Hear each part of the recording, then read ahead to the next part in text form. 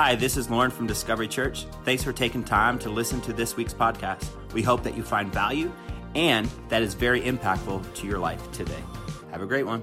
Good morning, Discovery Church. My name is Lorne, and man, I have the privilege, along with my wife, to be the lead pastors of this amazing community. Today, we're starting a brand new series titled Slow Down Silly.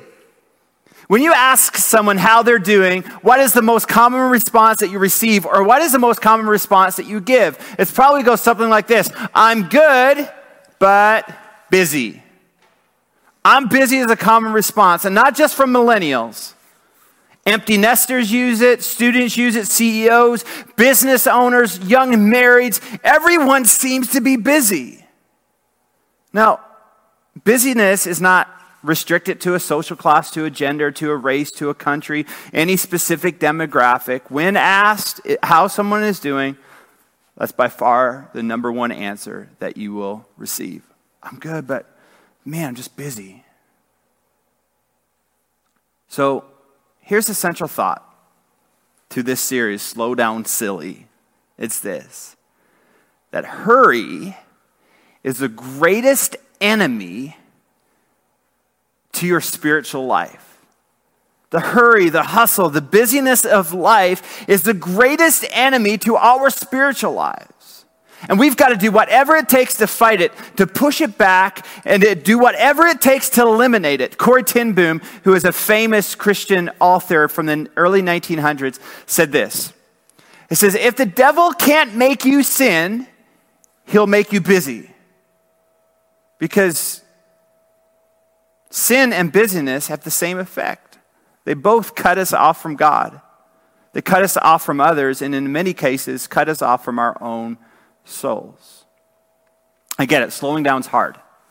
Not rushing from one thing to another might feel unproductive. Many of us wear busyness like a badge. We're happy that we're busy. We're happy that we're running around and hustling, and we're proud that it demands the respect from our friends and our family. Oh, look at him or look at her. She is so driven. However, what if we've been compromising our spiritual lives with life's hustle? Mark 8:36. You may have heard this verse before.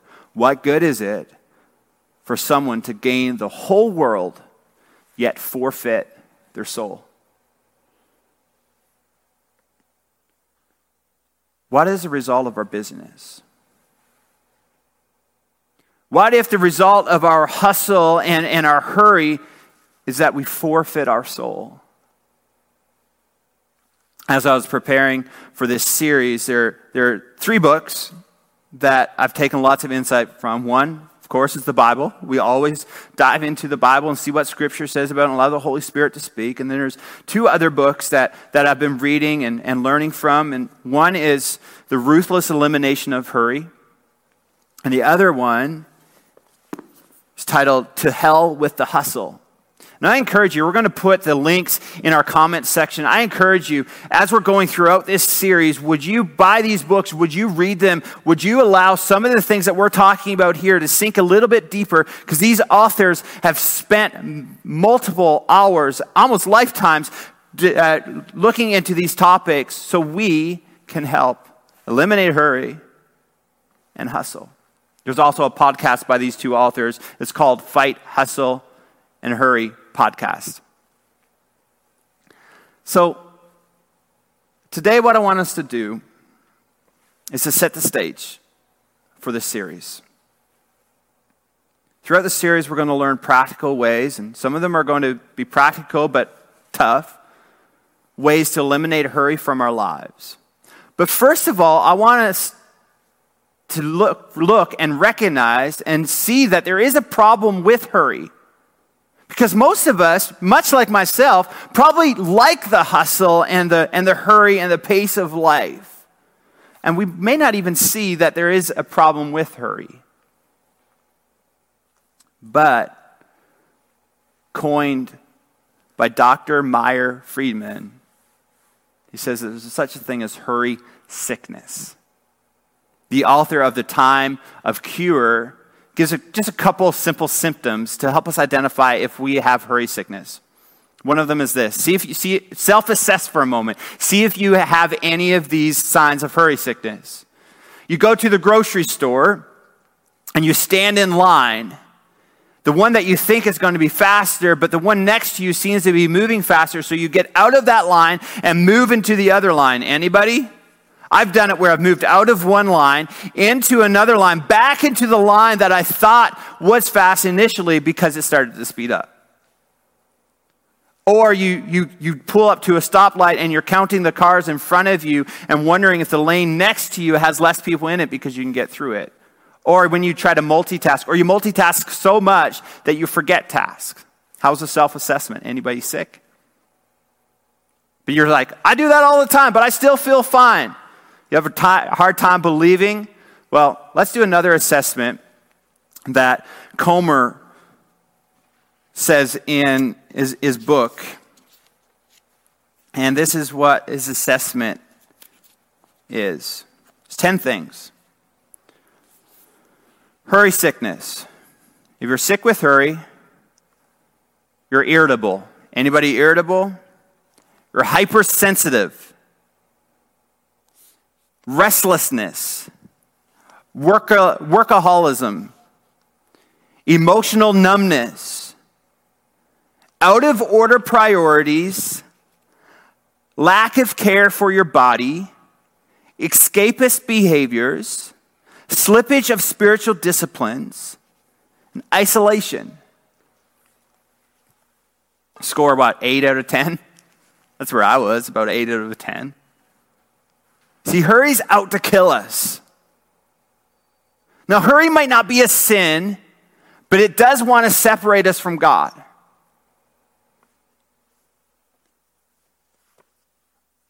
I like the title of this book, because hurry comes from hell. And it's not a cuss word in the title of the book. Hurry is from hell. And we got to do our part to send it back there. See, hurry is out to kill us and to hold us down and to kill us and to specifically kill what we hold dear, our spirituality, our health, our marriage, our family, our creativity, our generosity, our purpose. To put whichever life value in there, hurry will want to kill it. Maybe you already feel dead in some of those areas. Here's the good news. That we serve a God who is in the business of bringing us back to life. He's in the business of bringing our spiritual life back, our marriage back, our families back, and a way that we can help, or that we can help bring it back to life, is to eliminate hurry. There's a solution. There's a cure for hurry sickness, but it's not more time. I think that's kind of what we were hoping from microwaves and smartphones and click and collect, all designed to give us more time back. Well, I ask you a question. What are you doing with the more time that you have now? Scrolling through social media more, binge watching Netflix, making TikTok videos, shopping, working more? All these technology advancements that we've seen over the last 20 or 30 years to give us more time, hasn't really given us more time. There's a group of people who worked under Richard Nixon during his presidency in the United States, said that the biggest problem of the future would be that there would be too much leisure. That people would only work 22.5 hours a week. Now, I don't know what kind of people they had on that committee, but I don't know if there's anybody only working 22.5 hours a week and say, man, I have too much leisure time. So the solution is not more time. Here's the solution. The solution is to slow down, to simplify our lives around what really matters. Because the truth is that nobody has more than 24 hours in a day. You don't have more than 24 hours. I don't have more than 24 hours. So unless we do something, hurry is going to kill us and kill what matters most. Ask you a question as we just jump in a little bit deeper. If you were to reflect on your life right now in this very moment, would you be proud of who you've become? Or would you be proud of who you're becoming? Not what you've done, not your accomplishments, but who you're becoming or who you're being. See, God created us human beings, not human doings. Or frame it another way. If you were to find yourself laying on your deathbed today, would you have a nagging sense that somehow in the hurry and all the busyness and the frantic activity, you miss what was most important? Just let that sink in for a moment. Answer that question honestly. It's just you. You're at home. Answer it in your mind.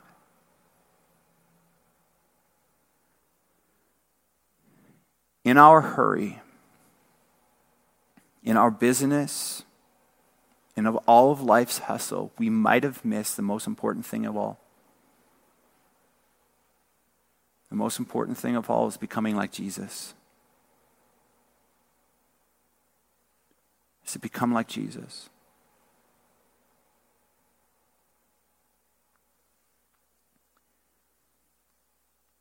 If we want to become like Jesus, and we want to experience the life of Jesus, we have to adopt the lifestyle of Jesus.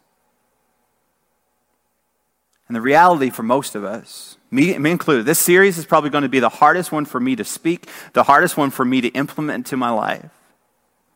But the reality for most of us, up to this point, we can make a change today, up to this point, is that we want the life of Jesus, but we're not willing to adopt the lifestyle of Jesus. We want the life of Jesus, but we're not willing to adopt the lifestyle of Jesus. Comer, in his book, writes this: we read the stories of Jesus, his joy, his resolute peace through uncertainty, his unanxious presence, his relaxed manner, and how in the moment he was, and think, man, I want that life. We hear his open invite to life to the full and think, sign me up.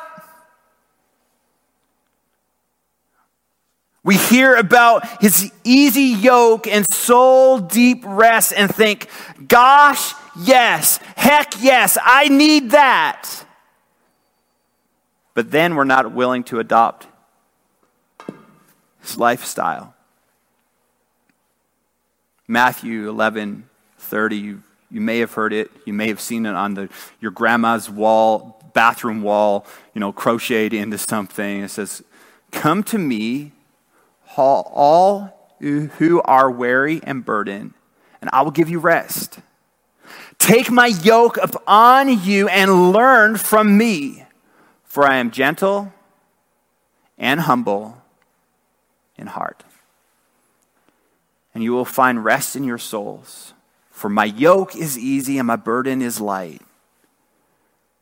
I want to ask you an honest question. I know that this season is unique during COVID.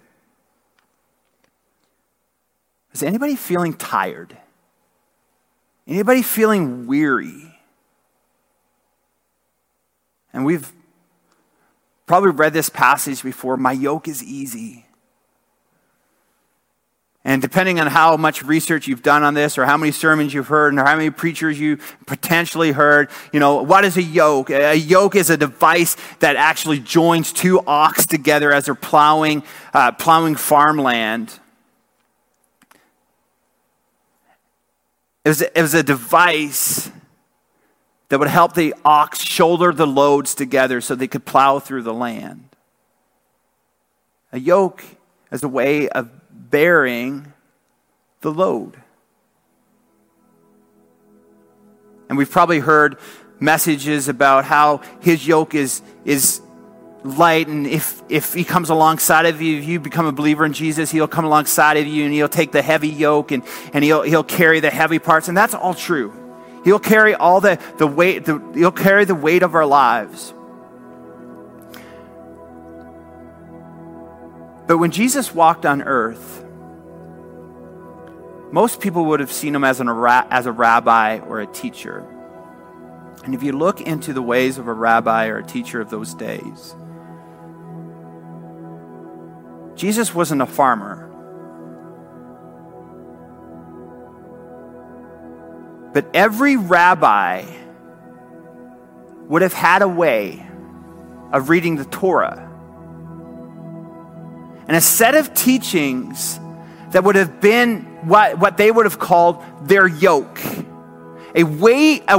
Teachings, a way of life, written rules to shoulder life's weight.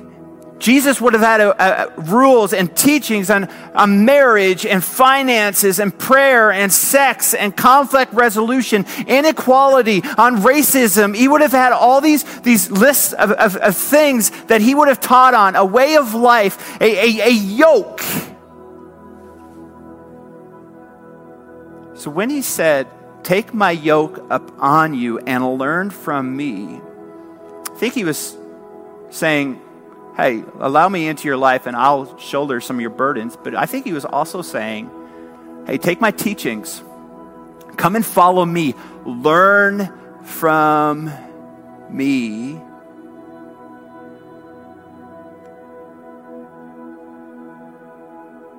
I think he was also saying, take my way of life. And I'm not going to remove the weight of life, but my teachings, my way, come and follow me, and I will make you. The weight of life becomes lighter when we follow Jesus' example. So, think about it. Contemplate it for a moment. Look at your life. Are you wanting to be like Jesus? Most of us are busy, proud of our hustle, hurrying around, thinking that, or maybe feeling like, well, the world's going to stop if I don't hurry or get to the next thing. Are you wanting to be like Jesus?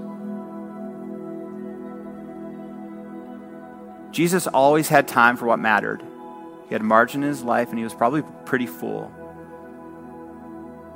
Throughout this series, we're going to look at the life of Jesus and see and learn from him and learn from his lifestyle.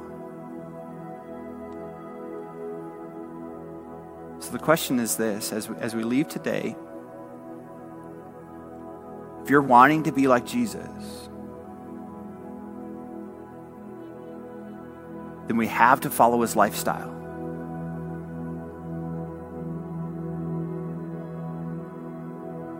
If we want to be like Jesus, we have to follow his lifestyle. So for the weeks to come, we're going to dive into what his lifestyle was like. And Jesus never hurried. So today, wherever you are, sitting on your couch, listening from your office, would you say yes to saying, Jesus, I want to be like you? We can't be like him without adopting his lifestyle. Let's pray. God, today as we're making decisions at home, God, you've called us to be like Jesus. You've asked us to be like Jesus, but help us have an open heart, an open mind, and being willing to maybe do some of the hard work to adopt his lifestyle. God, for those individuals today that are saying for the very first time, I'm giving my life to Christ, I'm saying yes. God, right now, would you just flood their rooms where they're at and let them know that you are the Savior of the world. And that as they say yes to you and give the lordship of their life, that they're on the same page saying, hey, I want to adopt his lifestyle. So God, as we go about our week, would you help us set our hearts for the weeks to come and to start slowing down our lives. Because we need to slow down. We're silly people just needing to slow down. In the name of Jesus, amen. Hey, thanks for taking time to tune in to this week's podcast. If you're in the Edmonton area, we would love to meet you in person. Consider this your open invitation to coming and being a part of the family. We'd love to get to know you face to face, because that is where life change happens. Have a great day.